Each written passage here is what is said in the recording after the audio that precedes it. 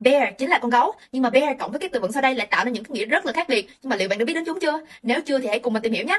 Từ đầu tiên là bear up. Từ này không phải là con gấu đang đi lên, mà từ này có nghĩa là chịu đựng. Bear in, suy nghĩ hoặc là cân nhắc một cái điều gì đó. Và các bạn thường thấy từ này trong cái cụm bear in mind that.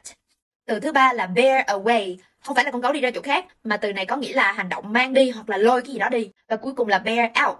Từ này cũng không phải là con gấu đi ra ngoài, mà từ này có nghĩa là xác nhận hoặc là xác minh một cái điều gì đó. Hãy theo dõi để xem được nhiều video hay ho khác nữa nhé. Shortcast Club